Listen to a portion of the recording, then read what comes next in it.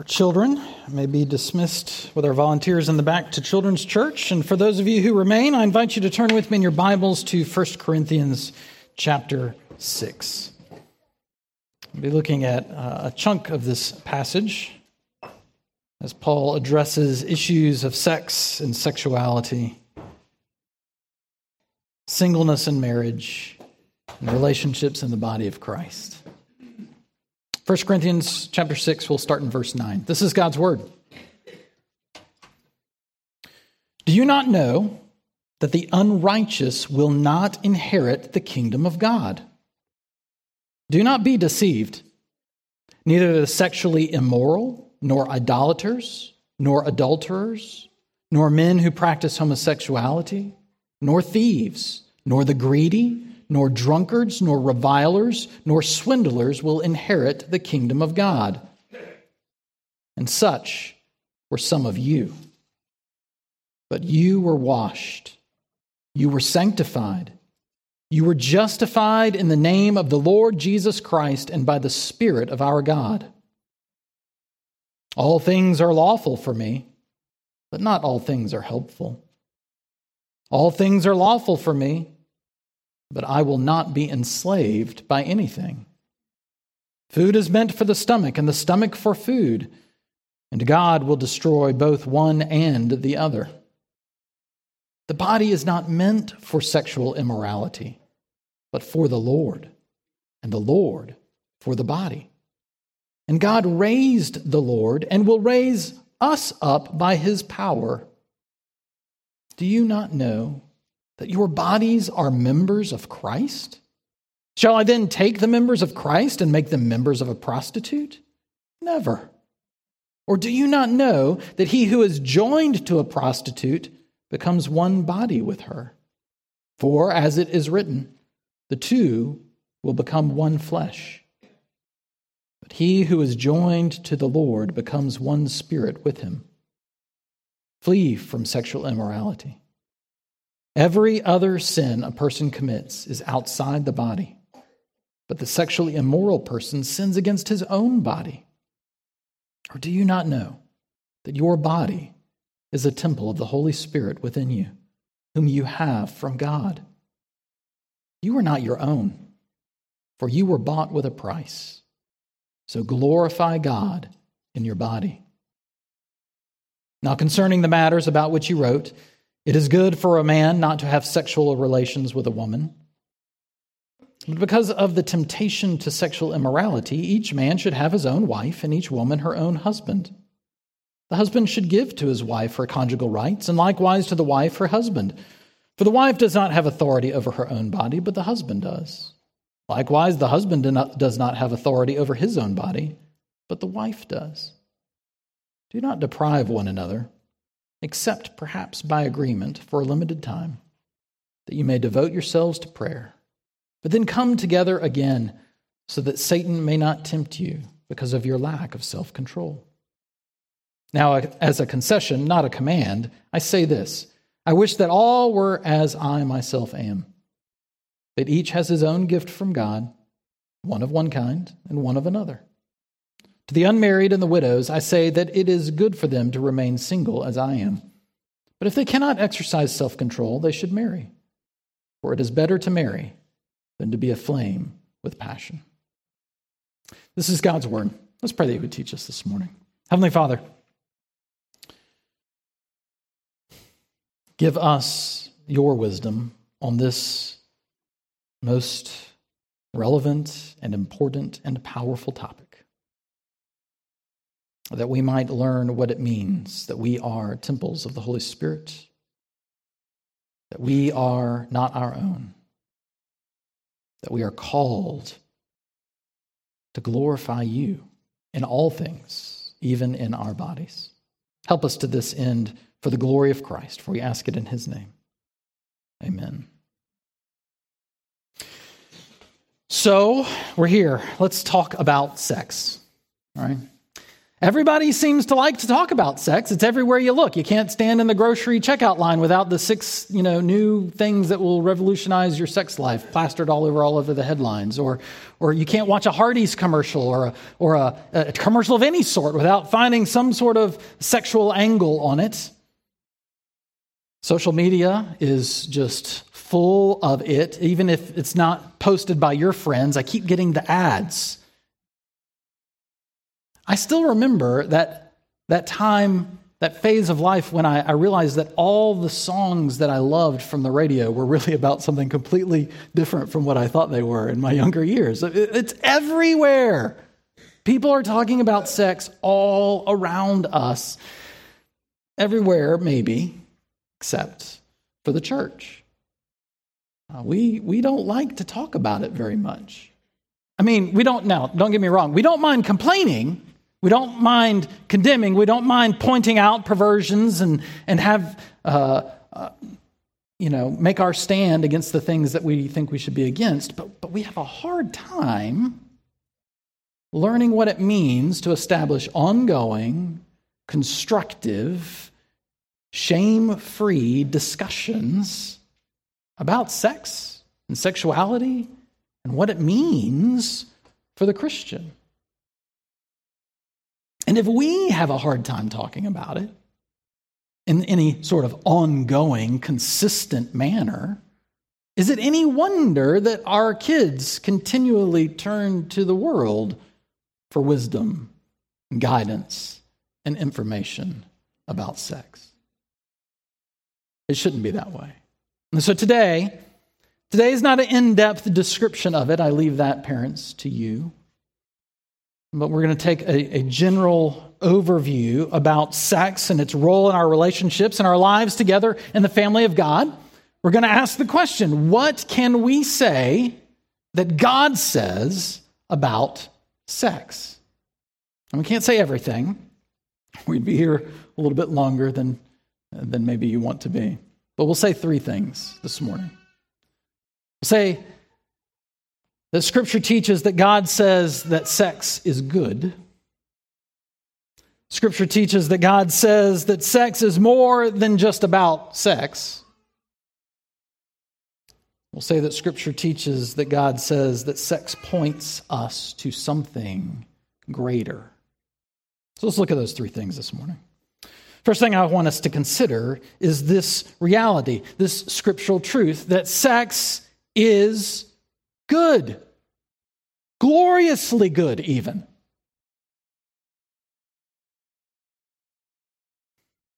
And sometimes I think we forget that. We think that the world is obsessed with how great sex is because they're talking about it all the time, encouraging a hookup culture or inviting you to explore your orientation or even modify your own bodies so that you can enjoy a different sort of sexuality than what you had before. And yet I would make the case, and I heard a scholar talking about it in this way, and it's persuasive to me, that the world gets sex wrong. They have a Gnostic view of it. They don't understand it as truly, gloriously good the way we ought. Because they've adapted the old Gnostic heresy, the heresy that says matter is evil. And what is good is this pure knowledge that you can have. And they've said the same thing about sex, that your body doesn't matter. Your relationships and connections with people don't matter. What matters is what you believe about yourself, what's in your heart, what you think about sex and your sexuality. And in so doing, they have robbed sex of its goodness. Because God, when He created it very good. But He gave it to us as this glorious gift in a very specific context, to the context of marriage, between a man and a woman, a husband and a wife. Our world rails against that. They want sex to be unbounded, with no limits. But in removing the limits They've lost sight of the embodied goodness of it. WD-40 is an amazing thing. You know what I'm talking about? Like the door in your house that always squeaks, just one little squirt of this magic chemical, and it's gone practically forever. It can clean things.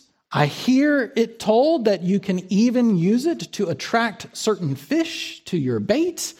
I'm not recommending that, but I've heard it done. But if you decide to use WD-40 as the mixer for cocktails, it'll kill you. It's something good and wonderful and glorious that should be praised. But outside of the right context, it's destructive and dangerous. And sex is like that. You know, we're not the only culture crazed in an unhealthy way about sex. The Corinthian culture was that way too, and it left the Christians in Corinth very confused. They came out of a culture where homosexuality and temple prostitution and casual sex was regarded as normal and encouraged. And so when they are converted to Christ, they start trying to figure out, well, what do we do then with sex? Well, one group was saying, it's good not to have sex at all. It's good for a man not to have sexual relations with a woman. Notice in your Bibles the quotations around that. Paul's quoting what they're saying. That's not good advice. And then there was another faction who was like, all things are lawful. Now that I'm saved in Christ, I can do whatever I want. And it doesn't matter. And Paul comes to them with godly wisdom to show them that in these extremes, in removing sex from the good and glorious context in which God gave it, they have lost sight of its goodness. We should enjoy the goodness of God's gift of sex, but we should do that wisely. We have to guard it and keep it in its proper place. When we fail to do that, we lose out on the goodness. We lose sight of the goodness. How do we do that? How do we begin to lose sight of the goodness of God's gift of sex? To even doubt its goodness? Are you afraid to talk about it? And I'm not talking about in that casual, crass, locker room sort of way. To talk about it with the reverence that it deserves. Married couples are notoriously bad about talking about sex with one another. Maybe it's true of you. And you just don't know. You don't talk. You don't communicate. This is good. This is bad. I like this. I don't like. For my premarital counseling, I assign a book about sex to every couple. And there aren't a whole lot of great ones out there they all have their downsides, but the point isn't the good book. It's read it, one of you, and underline, highlight, mark it up, write questions. What is this about? Who would think that? Like, just mark it up. Make your comments in the book. And then give it to the other person.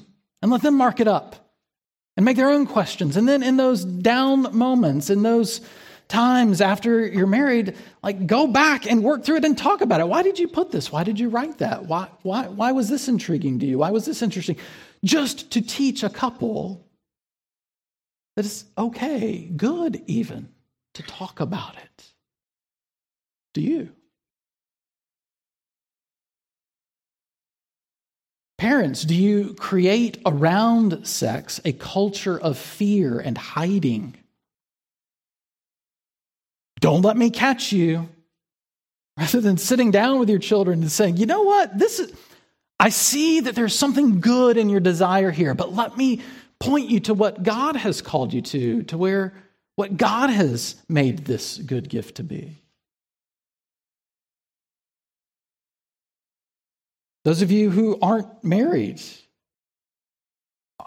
do you find shame from the reality that you are a sexual being? You shouldn't. God made you that way. But we can send those desires and those urges in directions and follow them down paths that would destroy us. Paul here says it's better to marry than to be aflame with passion. Like, where are you channeling those feelings, those longings, those desires? In a way that honors the Lord, or in a way that just brings more shame upon you? Even as we think about us as a church, the world around us is so sexually confused and broken, and we can help. Paul comes back again and again to all this bad advice that they've picked up. The food for the body and the body for food. All things are lawful for me. It's good that you should avoid sex. Paul says, no, listen, it is written. For this reason, a man shall leave his family, be united to his wife, and the two shall become one flesh. Don't you know what God has said about his good and glorious gift? We have something to say that can bring hope and help and healing. Sex, it's good. But it is more than just about mere sex. See, in the Greco-Roman culture, they thought very much like we do today, they thought of sex in terms of an appetite, the food for the body and the body for food. Sex is just a desire. You fulfill it the way when you get hungry, you go get a cheeseburger. And this isn't a new way of thinking about sex. Even the Proverbs, when it speaks of the adulterous woman after devouring her prey, she wipes her mouth. It's as if she just had lunch and nothing more. But Paul goes to great lengths here to say the body is not meant for sexual immorality. It is meant for the Lord. And he pulls on this scriptural teaching about sex, that it makes the two one flesh, to point out that it's more than just the physicality of it. This one fleshness that the scriptures talk about has a physical component for sure, but emotional, social, and spiritual aspects as well. The two are united together as one in Christ. That's why it's not appropriate to unite yourself to a prostitute. Because you are united to Christ. And if you are married, you are united to your spouse in Christ. There's more to sex than the mere physicality of it. It has a power, a power to connect and unify when used appropriately. That is given from God. And we should enjoy that power of sex. We should enjoy it wisely, as God intended. I did college ministry for 10 years, and it amazed me in the freshman 101 classes how much the students were just encouraged to just go experiment, live life, figure things out. Never actually encouraging them to do anything specific, but just opening the floodgates without ever saying, are you aware that sex, there's a biological component? Chemicals, hormones are released that generate trust and attachment between people. And when you just start taking that everywhere, it tears apart your soul, even your ability to trust and to connect to people, because you've taken a good gift of God that has the power to unite and you've used it for something else. You didn't find that in the freshman 101 classes. Sex is powerful, but we should channel that power wisely. How can we do that? For those of you who are married, Paul talks here about you belong to someone else. You're not your own. You belong to the Lord, And he has given you to your spouse. And your body's not yours to say what to do with. It's your spouse's. And you shouldn't deprive one another of this good gift. But you should use that good gift wisely. Can you give yourself to the other?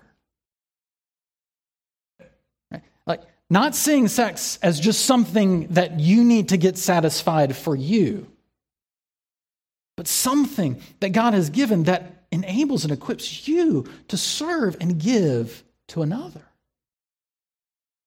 to build up and encourage and connect yourself to them.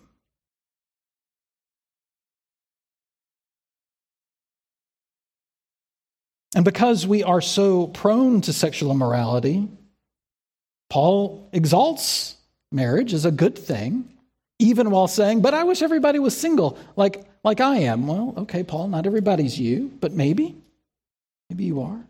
But even for the married couples, he's like, there are times when it's appropriate. It's not just an appetite. There's power here. Abstain and devote yourselves to prayer, remembering that you are united first to the Lord. But then come back together because he's given you to one another.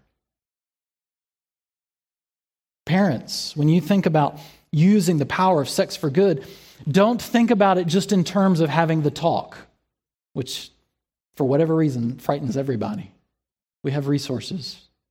TJ and I can send them too if you'd like. But the talk is limited in power compared to the manifest witness of how you live. Do you live showing affection, physical, social, emotional, spiritual affection and connection to your spouse that your children see? They learn, they see, they know, and they inevitably start to think about sex, whether in a healthy way or in a broken way, based on what they've seen in you. Are you willing to talk with them about it? You don't have to go into all the details all the time. Nope, they can't remember that the talk the first time anyway. You've got to go back and revisit these themes again and again and again with joy and with understanding that this is a gift of God, but it's a powerful gift. Do you model for your children healthy sexuality with your spouse? That's not always possible. And for those of you who aren't married, Paul has advice for you too. He says, I wish that all of you were like I am, single. And maybe you are content there. And you can receive Paul's counsel that you are more than just a sexual being. You are the Lord's beloved child. And there is a fulfillment for you that transcends this mere earthly, fleshly world.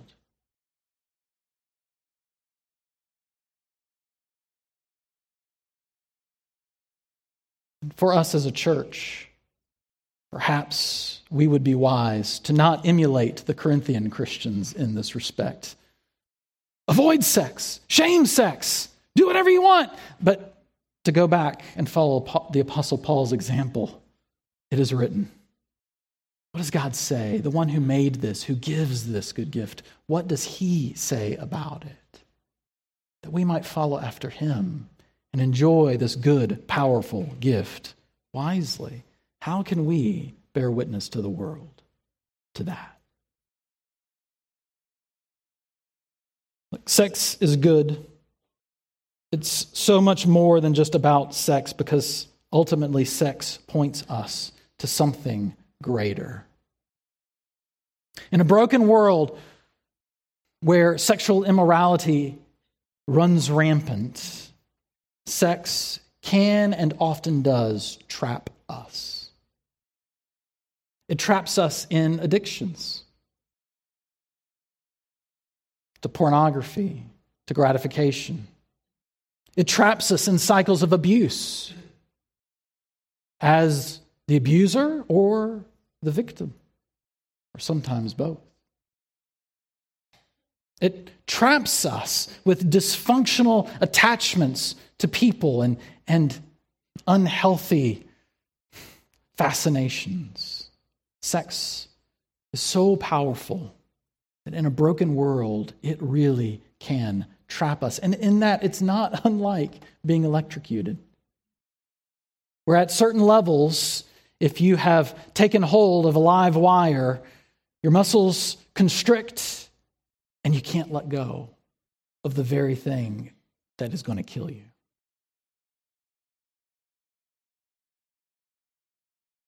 Paul says there is someone more powerful than sex, more powerful than the brokenness and wickedness and sin in this world. There is one who is able to wash you, to sanctify you, to change you, to make you his very own, and to set you free, to glorify him with everything you have and everything you are, in your thoughts, in your words, in your bodies. Because what the Lord Jesus Christ has done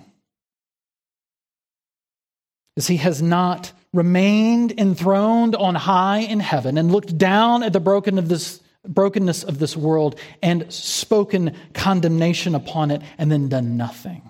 But he has come himself and he has taken on a body.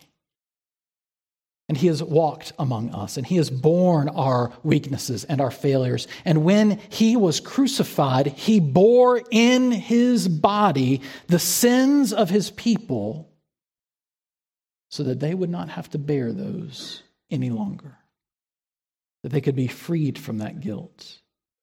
That they could be washed of that shame. And he rose again from the dead that we might know it is possible in Christ for us to have newness of life, no matter where we've been, no matter what we've done, no matter what has been done to us.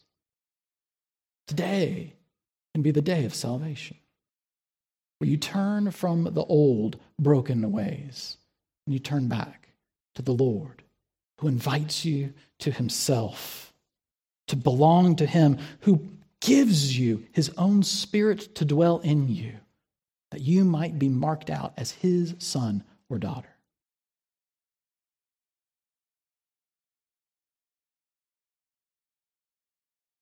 How has God set you free to glorify God in your sexuality?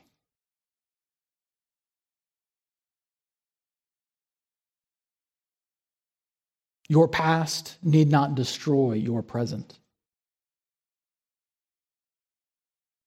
So often, even in marriages, the dysfunction from our past, even from our own marriage relationships, it just festers and grows until it destroys everything. And it can feel as if you are powerless to stand against it, but that need not determine. That shame, that guilt, that dysfunction from the past need not determine your present or your future. If you are in Christ, you are his. You are washed.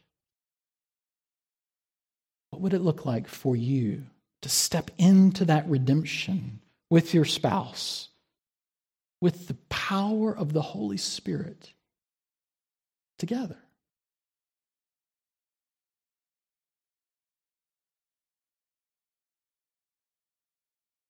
God has freed us because he's shown us that his will for us, his desire for us, as we read in 1 Thessalonians 4, this is God's will for your life, not necessarily that you would have a great 401k or a nice car, or that you would graduate with honors, or that you would have your dream job. This is God's will for you, your sanctification, that you would be made holy in your sexuality, in your words, in your thoughts, in your deeds, in all that you have and all that you are.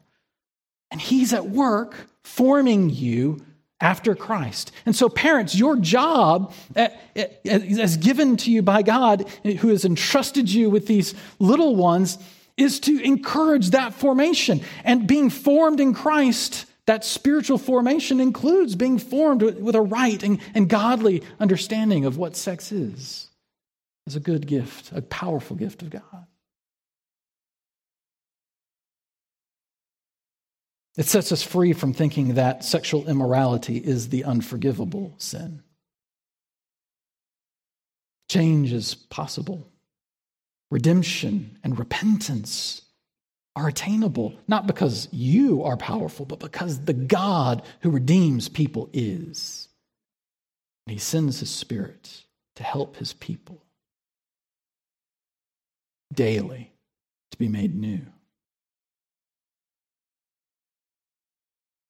And that is the witness that we have as a church about what God is doing in a world that is so confused and broken about sex. We, in how we live out our sexuality, in chastity and purity and holiness, we bear witness to the world that there is someone greater than sex. There is an announcement of good news that the God who made us, the God who made sex, he is greater than all our sins. He is greater than all our shame. He is greater than all our brokenness, and he invites us to be restored to him.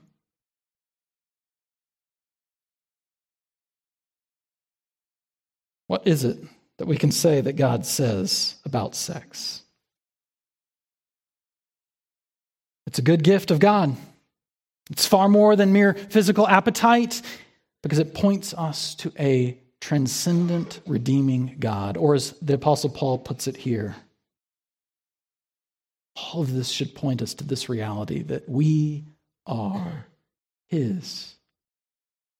And because we are his, God sets us free to glorify him with all that we are, all that we have, even with our bodies.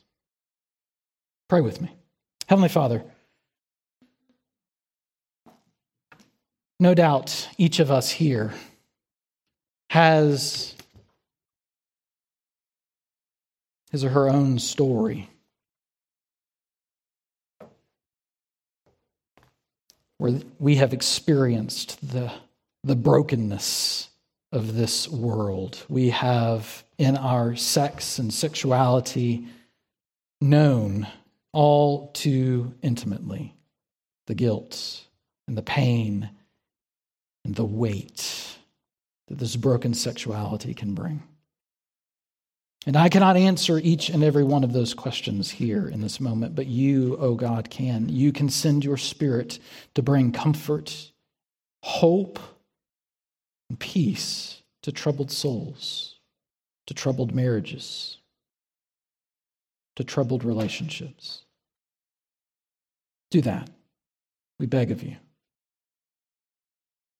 That as you bring real healing to your people, we might stand amazed and shout forth for all the world to hear as we bear witness that our God is faithful. He is gracious. He is mighty to save, even us.